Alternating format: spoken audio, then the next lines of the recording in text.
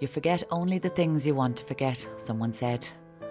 If I tried to visualise the whole of my 20 years detention in an asylum, if I attempted to produce a ship's log account of the day-to-day events, of the dreary hospital routine, it would be comparable to a hazy vision or a vast sea called memory.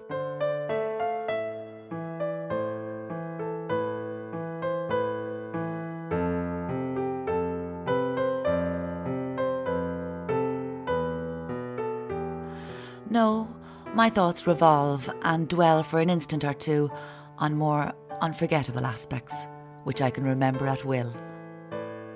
The years there seemed like eternity to me, and yet when I left, they dropped from me like an old garment that I expect never to see again. I went into the big house, an impulsive, uninhibited girl, and I left a cautious, subdued, almost servile woman. I am now a sadder, but a wiser woman, and one who can say with certainty that knowledge and freedom are happiness. Hannah Greeley, 1971. Well, a lot of people thought she was daft as a coot, and a lot of people wouldn't have had much time for her, because they didn't really realise the trauma and things that she went through. People who didn't know her, we'll say, who just knew, oh, there's Joanna Greeley with a bag of bones, that kind of way.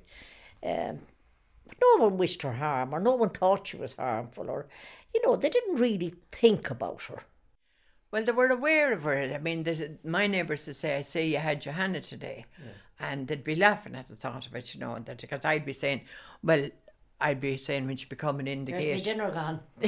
No, when she'd be coming in the gate, I hoped I wouldn't follow her, because I would contradict her, And I would say to her as quick as lightning, when she'd say something, Johanna, don't be daft. But she never took umbrage at that, She was accepted, do you know what I mean? But you wouldn't be too fond of giving her a lift home from town, to give her a lift in, all right. But would you be delighted to be bringing home bags of smelly bones? I remember Hannah as this woman who had very different skin. Her skin was brown, and she smoked a cigar. And when she'd come to our house, she used to have this Mac. It was like a rain Mac. It was kind of cream, but it could have been any colour because it was that old. And she'd sometimes have a scarf on her head that she'd tie at the back to keep her hair down, and there'd be a bit of hair sticking out at the front, but that'd always be a different colour to the rest of her hair, because that was cigar stained as well. She wasn't somebody who came, very properly dressed. She just landed out of the blue, on the most uninvited occasions.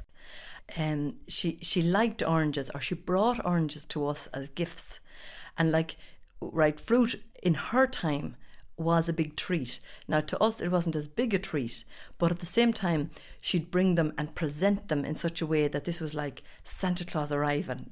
So this smell of oranges and the cigar was like, that was Hannah. You'd know she was in the house when you opened the back door, because you'd smell her.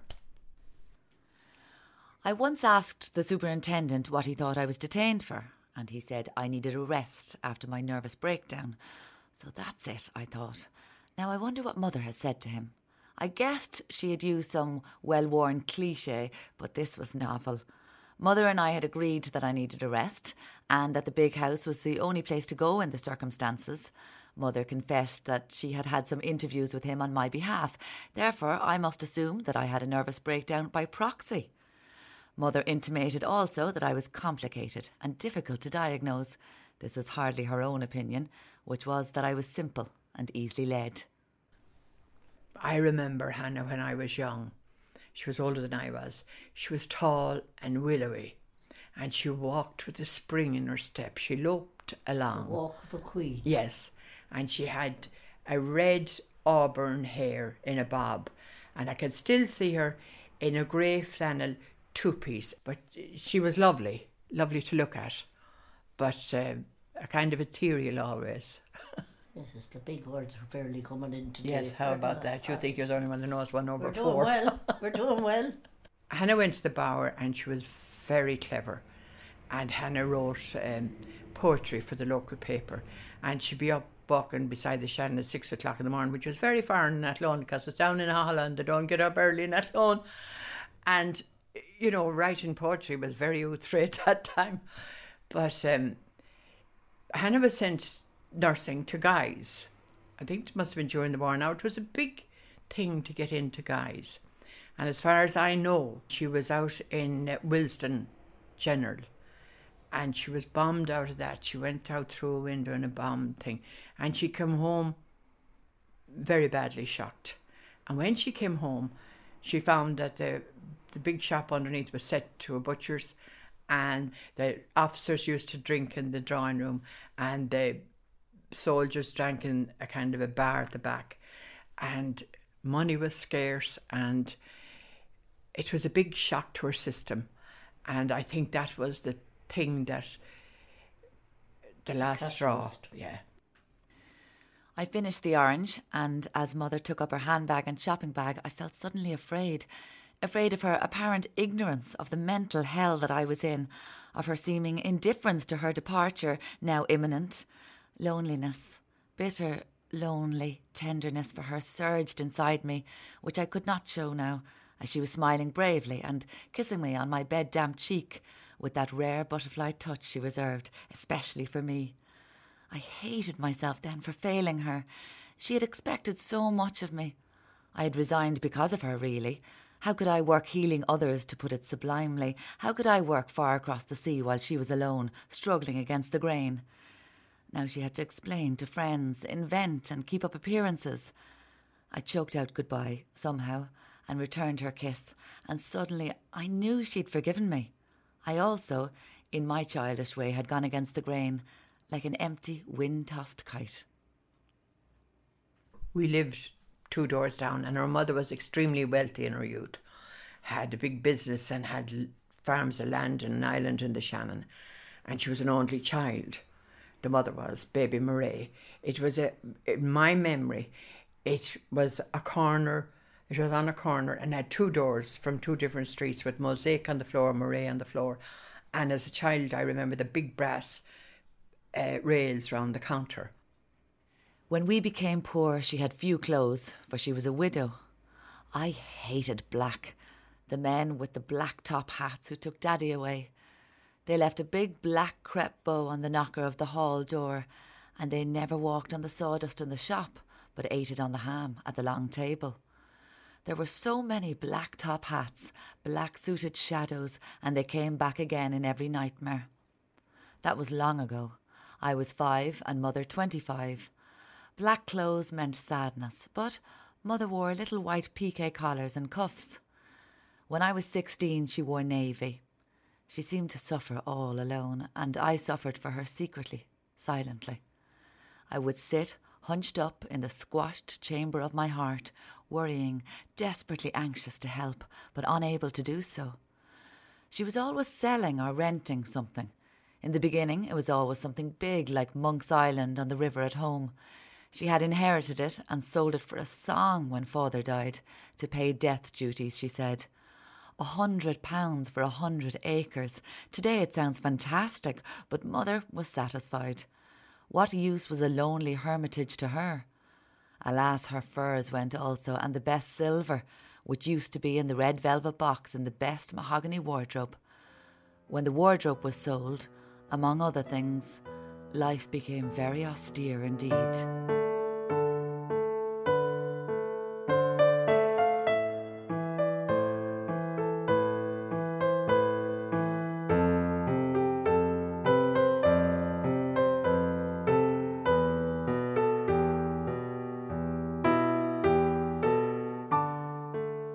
I first saw Hannah Greeley in a restaurant in Roscommon in the mid-1980s, one summer lunchtime. I was there, I was working as a journalist in the Roscommon Champion. I was with a colleague, Declan O'Byrne, and Declan pointed this woman out to me and said, "Do you know that woman? That's Hannah Greeley. She's written a book about her life in St. Lomans." And I was immediately, as a journalist, fascinated, intrigued, slightly scared by what he told me about the story. But I noticed her with a bunch of women, and she seemed like a very ordinary late middle-aged woman. And I noticed something which I think became significant later on, but I noticed that she seemed to have a slight impairment with one of her hands. When I got to know her story, this somehow became more important. My curiosity was sort of raging inside me, and I rang the library in Roscommon, asked had they the book in stock, and immediately, within a matter of an hour and a half, had retrieved the book from the library. So it all happened very fast. I was completely stunned and astonished and shocked and disturbed and by the book, and spent quite a considerable amount of time then for the remainder of that summer thinking about doing an interview with her. I think really it was the stigma that did me in, and I was afraid to interview her. Another reason why I didn't interview her, and again this is something that's a little bit, I feel great regret about this, and a little bit of shame, but I was very young at the time, was I think there was something about, once I read the story about how she damaged her hand in St. Lomans and the pain and the agony of that, and her hand somehow became almost like a symbol of the wounding of the person. And I suppose I was probably just too young and felt the stigma too much and was too scared by having to talk to somebody who had undergone such a horrific experience.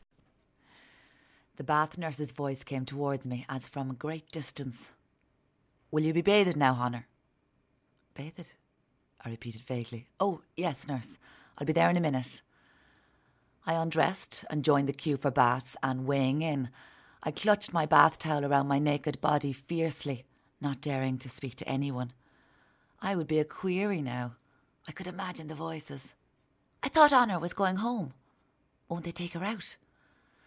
This would go on and on until my home and person would be a legend. The bath brought me back to the present, or the past. It didn't really matter, present or past. I could say there is nothing to contradict me. Time begins with this bath, or in this queue. I have just about as much interest now in time as the sea has in the obliging rivers. I go in at last.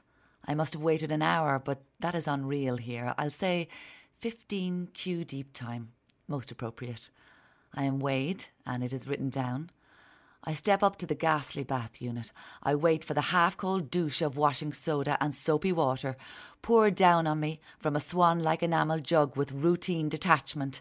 It stings my upturned, screwed-up face. I close my eyes tighter and bow my head and hold it steady as it is lathered. The soap cloths are applied vigorously.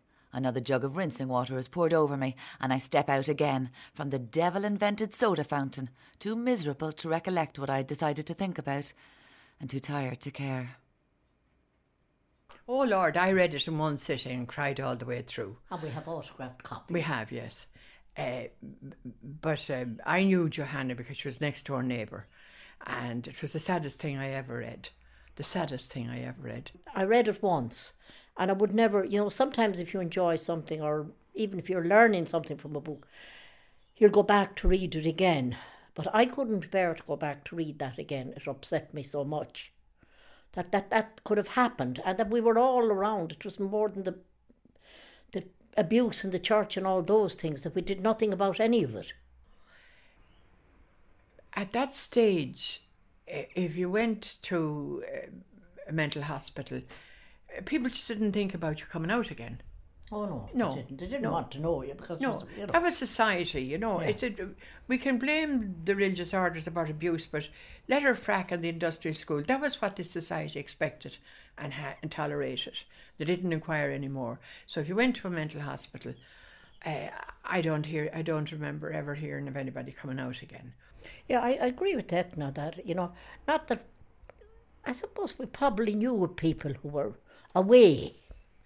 And I mean, the biggest threat was, you'll end up in Ballinasloe, because Ballinasloe is the mental hospital if you're not careful. All that, those kind of, it was kind of, derogatory. And it certainly wasn't, those places at that time weren't intended to help people, to make them get better or be able to go out and take their place in life. You went in there and you stayed there. It was a dustbin for people who were slightly different. Some people may have needed a lot of care mentally, But you didn't have to be too strange to be in a mental hospital.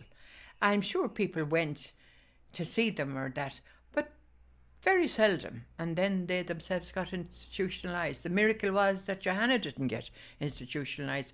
That's because she had such a great spirit and a great mind, you know. Mother arrived, looking very businesslike, on her next visit and greeted me with her usual love and tenderness, handing me the usual paper bags. Some little extras for you, dear. We were now in a small waiting room, specially reserved for visitors. Mother, of course, was not aware of our privilege, being left alone. She nibbled a chocolate meditatively. Well, dear, I'm here again. I'm so glad to see you, Mother. I'm all excited at the thought of leaving. Have you written the letter, you know, the application, because... The chocolate-eating mother turned all her attention to me. Well, dear, that is what I want to talk to you about. Money is very scarce. I've taken in 2 paying guests. I will have to sleep in your room myself, Honor. It's so difficult to explain, dear. I know how disappointed you'll be, having to wait a little longer. Honor, to tell you the truth, I haven't been feeling well lately.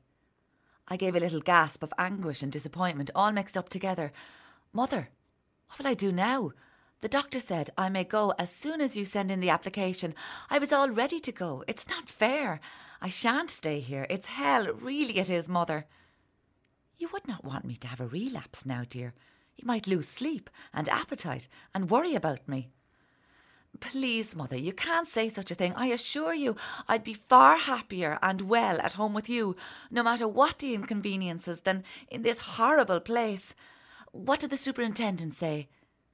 He, Mother said slowly, thought that in these circumstances, my health especially, dear, that as I was unprepared to take you out, that he could not discharge you. Not just yet. The article that I wrote, which was published last year, was an attempt to kind of reread the book, given what we know now about psychiatric institutions, about mental illness, about Ireland in the 1940s and 50s. So our understanding now is very different. But one of the things that struck me when I read the book was that it's a journey of a descent, really, through various stages of deprivation and humiliation. Hannah spent the first 6 months, and this is recorded very lovingly and in great detail in the book, she spent the first 6 months in the admissions ward, which was the closest to the perimeter, the closest to the outside.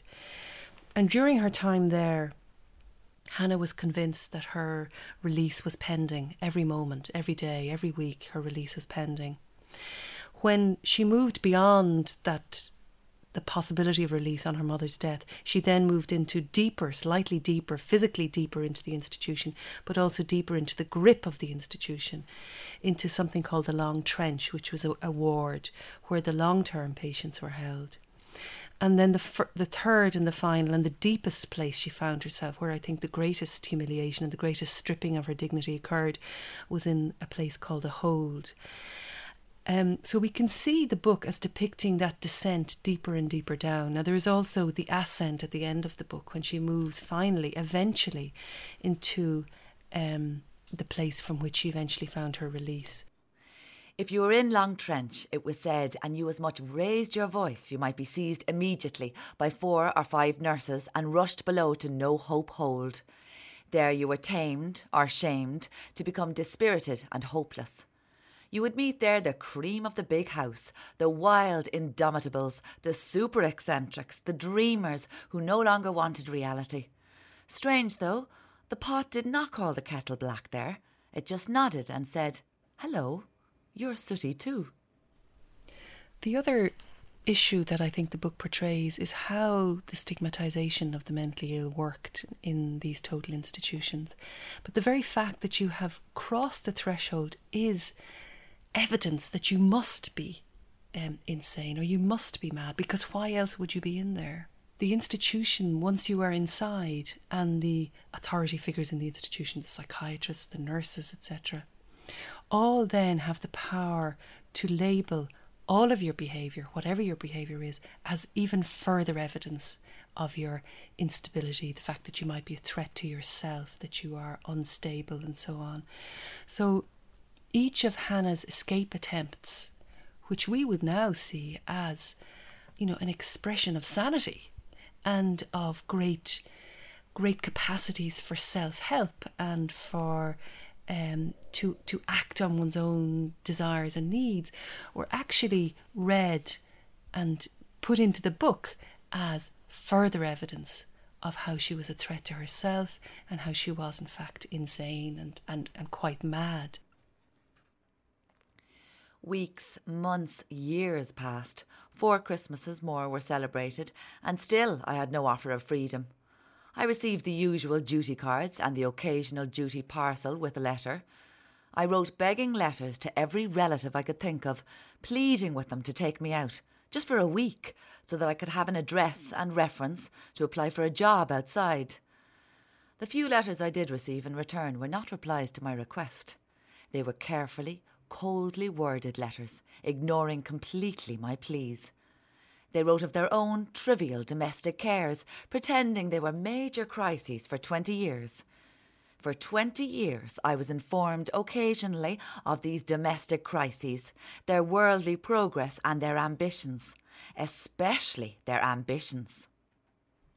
She'd sat in pyjamas, that's what I remember from the book, and they took them away and they gave her, I suppose, a nightshirt. And it was the attitude then, so we're talking about the 50s. At that stage, I don't think they were called mental nurses, psychiatric nurses. They were called warders, I think. I don't know. I didn't know that. No, I don't know. But she was there, and there was. It's much to say, well, you're here now, and that's it. Oh yeah, that was it. Yeah. Yeah, there was.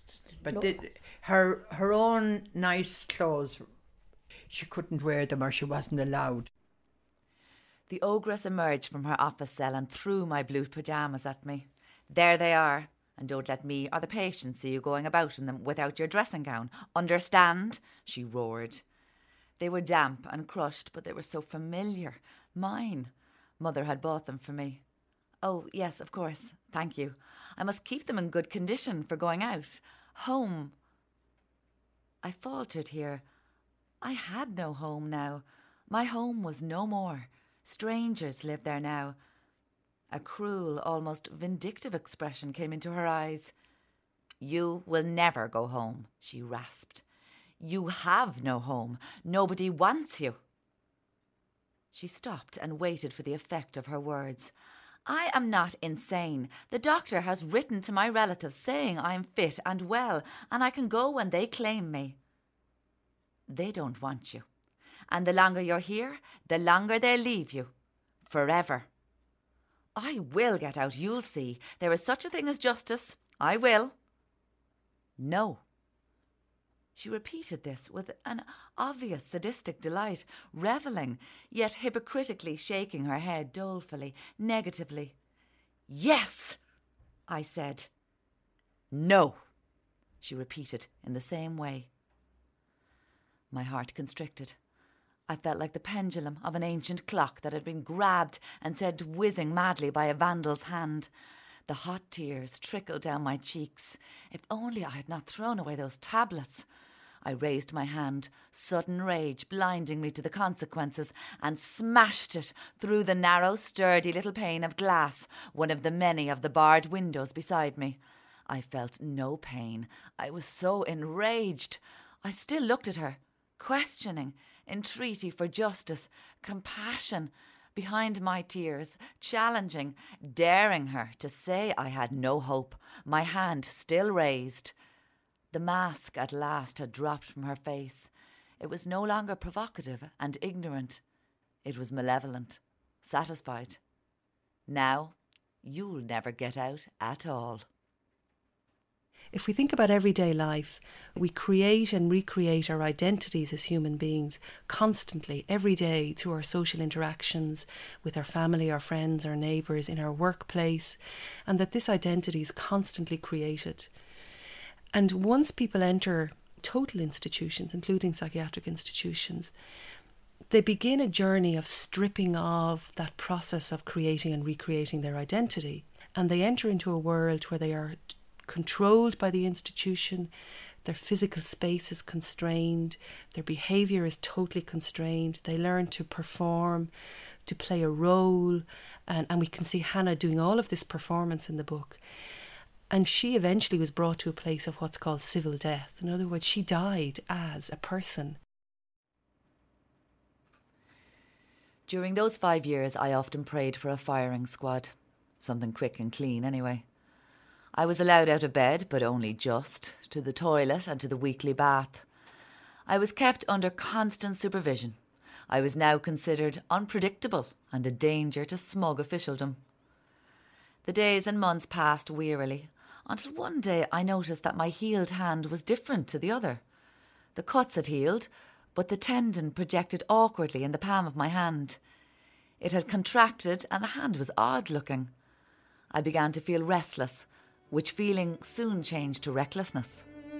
A ludicrous plan formed in my imaginative brain.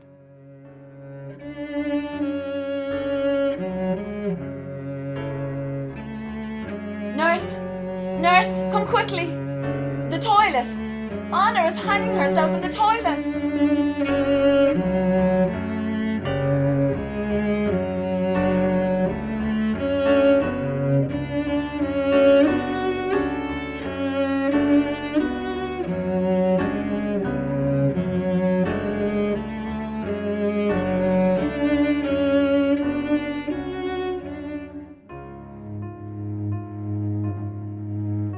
In some ways, we could say that our response to confinement in psychiatric hospital was at its greatest madness during this period.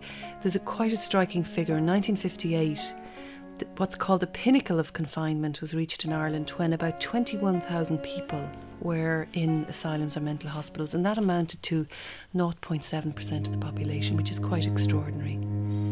And most of these psychiatric hospitals were whole towns in themselves, essentially, or like villages. And there were high walls keeping people out and the high walls keeping people in. They had farms, they had huge staff. Very often when people entered, they never came out again. Hannah was very lucky that she was released. But she was released really on foot of the setting up of the Commission of Inquiry into the Mental Hospitals, which happened in 1961. And that commission, the setting up of that commission and its subsequent report probably brought about the greatest sea change in our attitude. In other words, this very slow shifting away from this insanity of permanently confining people behind high walls. Her book then, which came out in the early 70s, to me is really significant in its recording of that life, because it's the only record we have, as far as I know, in Ireland, of the insider's view of this period. 2 years later, the superintendent retired and a new superintendent took over. And with his coming, things changed for the better. Rosie said she had seen 4 supers there in her day and that the first thing they do is to give paroles to express their goodwill. About a dozen, Rosie considered. A dozen out of 3,000 patients. Now, darling, don't be discouraged. Ask him for a parole. He will or he will not. When he reads my case history, from what I know of certain nurses and staff imagination and expression, what do you think of him, Rosie? Time will tell. I heard from one of the maids that he's very easygoing. Wait and see. I heard just recently that conditions will improve in places like this soon. Why, even now, Honor, over in the admission, I believe patients there are coming and going as they please. Voluntary, they call it. It's too late for me, Rosie. I would have been voluntary, as I just needed a rest. But that time, Rosie, there was no such thing as the Voluntary Patients Act or whatever they call it. Both my parents are dead. My home is sold. And my only brother refuses to claim me out, and he's not legally compelled to do so. Look on the bright side, darling. Good days are coming. Mark my words. One day in the laundry, the superintendent called me. Your chance, Honor, it's come, he said. My heart jumped. What could he mean? He explained in detail a new rehabilitation centre had been opened and he had been requested to send 2 or 3 of his patients there. I was overjoyed. In fact, I could not believe it. Liberty in view at last, authorised freedom. I said, with random exhilaration, "At last! May I really leave here? My relations cannot stop me. They don't count." "Not as far as I'm concerned."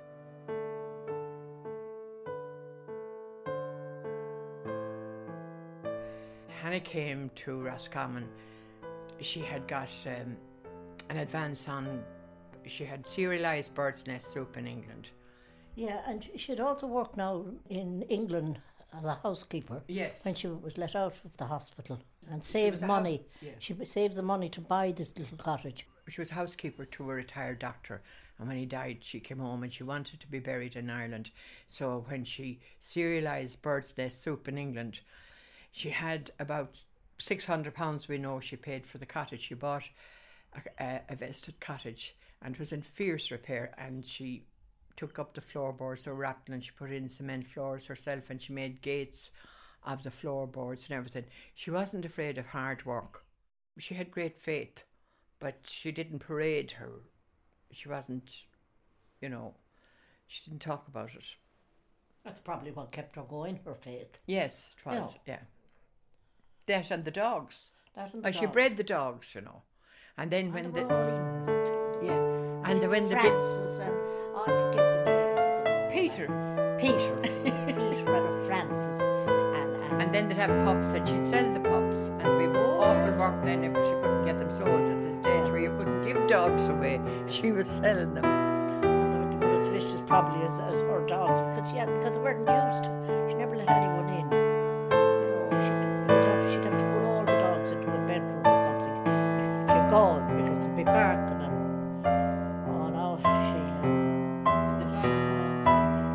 bags. She used to go to every butcher in town, and they were deposited in our hall, the keeper's house in the front, and you'd get the smell.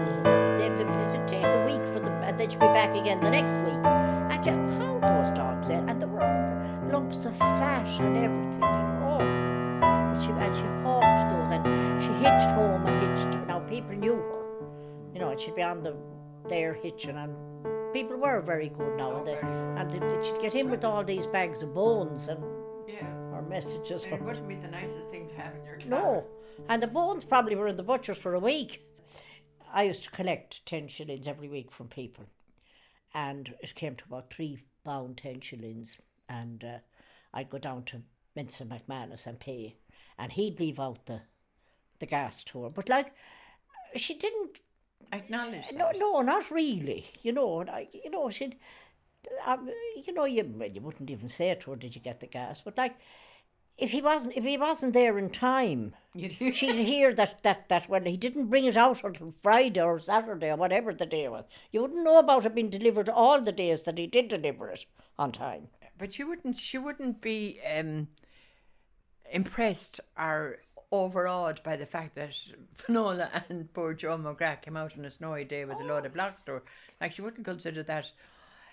It wasn't that she was ungrateful now. No, she just... It wasn't. It was just a little something that she didn't do.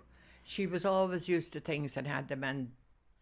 Yeah, and then when she went in there like that, she... there was no point in being grateful in there. There was nothing to be grateful for.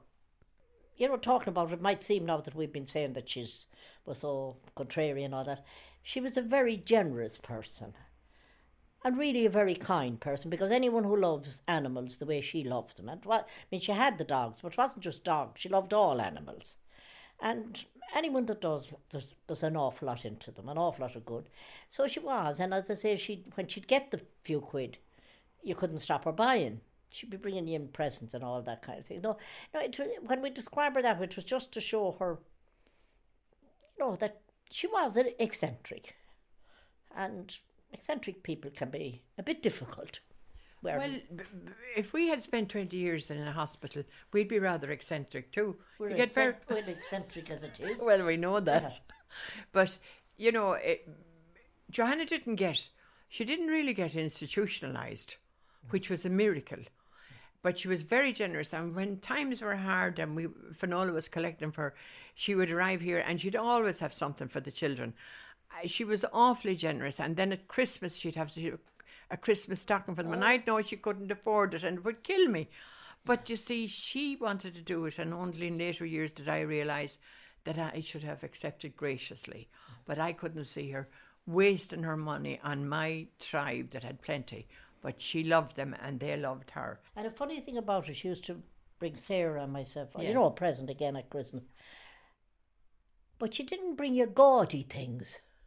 You know, she Put a lot of thought into put a it. lot of thought, and it wasn't cheap soap, or, you know, it was always something that you'd use, not that you'd throw away or anything like that. That she had, And unusual. yes, and she she had, you know, she had this sense of what would I say?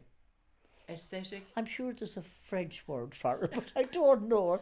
No, the Aesthetic- Irish word. aesthetic No, it's sense. not aesthetic now. Oh, pardon me. No, I don't know what it is, but I know well what I want to say, but she had taste, I suppose. She had taste, quality taste. When Hannah was in hospital and some of the dogs were left in the house and the house was in an awful state, we won't go into the stuff, but Mary Healy and Iris had to physically shovel out the manure out of that house. And they worked awful hard. Shit, in other Yeah. words. And they worked awfully hard. And that's when she came home from hospital against medical advice and the place wasn't ready because we had plans for having it better. No, I can't remember the very first time I met her, but I have a funny feeling it was up at the local shop that she started going there on a daily basis for her bits and bobs. And that's where I would have met her mostly, until later in the years when she needed help and needed to be brought to town and that kind of thing and needed a bit of shopping. But definitely in the early years, it used to be locally, you would meet her. And then, of course, she used to have to get... She had no running water and she had no toilet, obviously. So she used to have to come down here to get buckets of water, and she used to go across Jarn Road, which would be just over past the shop, to the pump for water as well. So she had to carry all her water, and I suppose that would have been the contact she made first, was to come and see could she have water. Possibly that would be the first time we met her, Sean. Probably.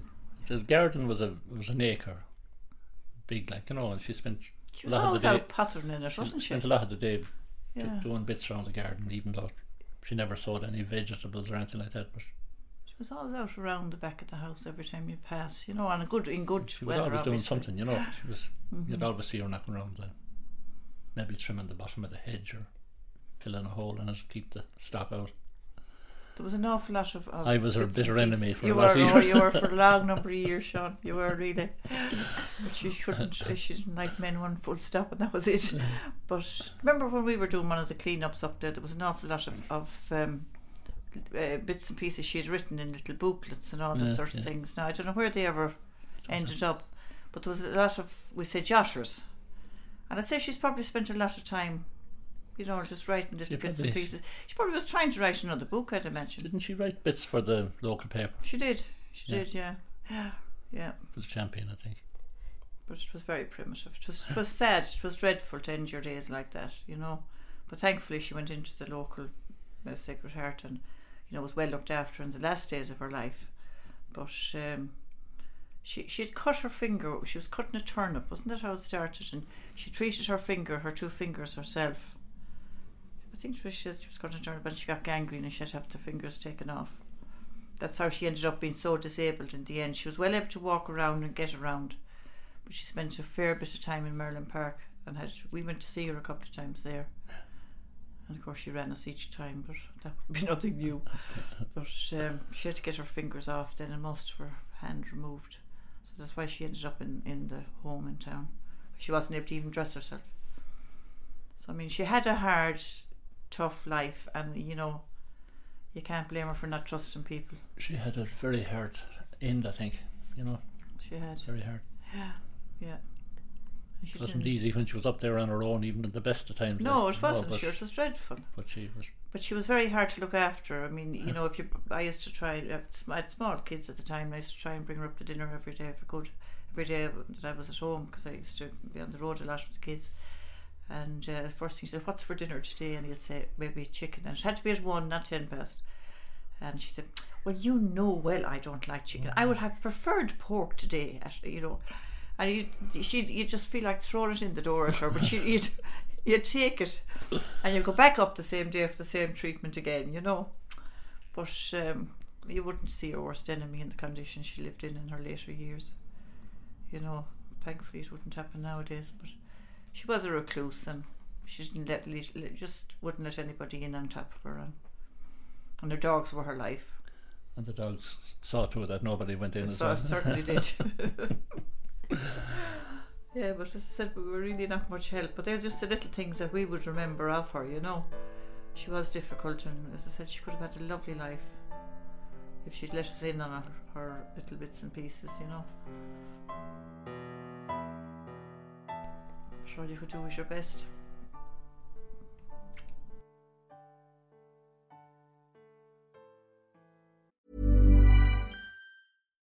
When you need mealtime inspiration, it's worth shopping Kroger, where you'll find over 30,000 mouth-watering choices that excite your inner foodie. And no matter what tasty choice you make, you'll enjoy our everyday low prices, plus extra ways to save, like digital coupons worth over $600 each week. You can also save up to $1 off per gallon at the pump with fuel points. More savings and more inspiring flavors make shopping Kroger worth it every time. Kroger, fresh for everyone. Fuel restrictions apply.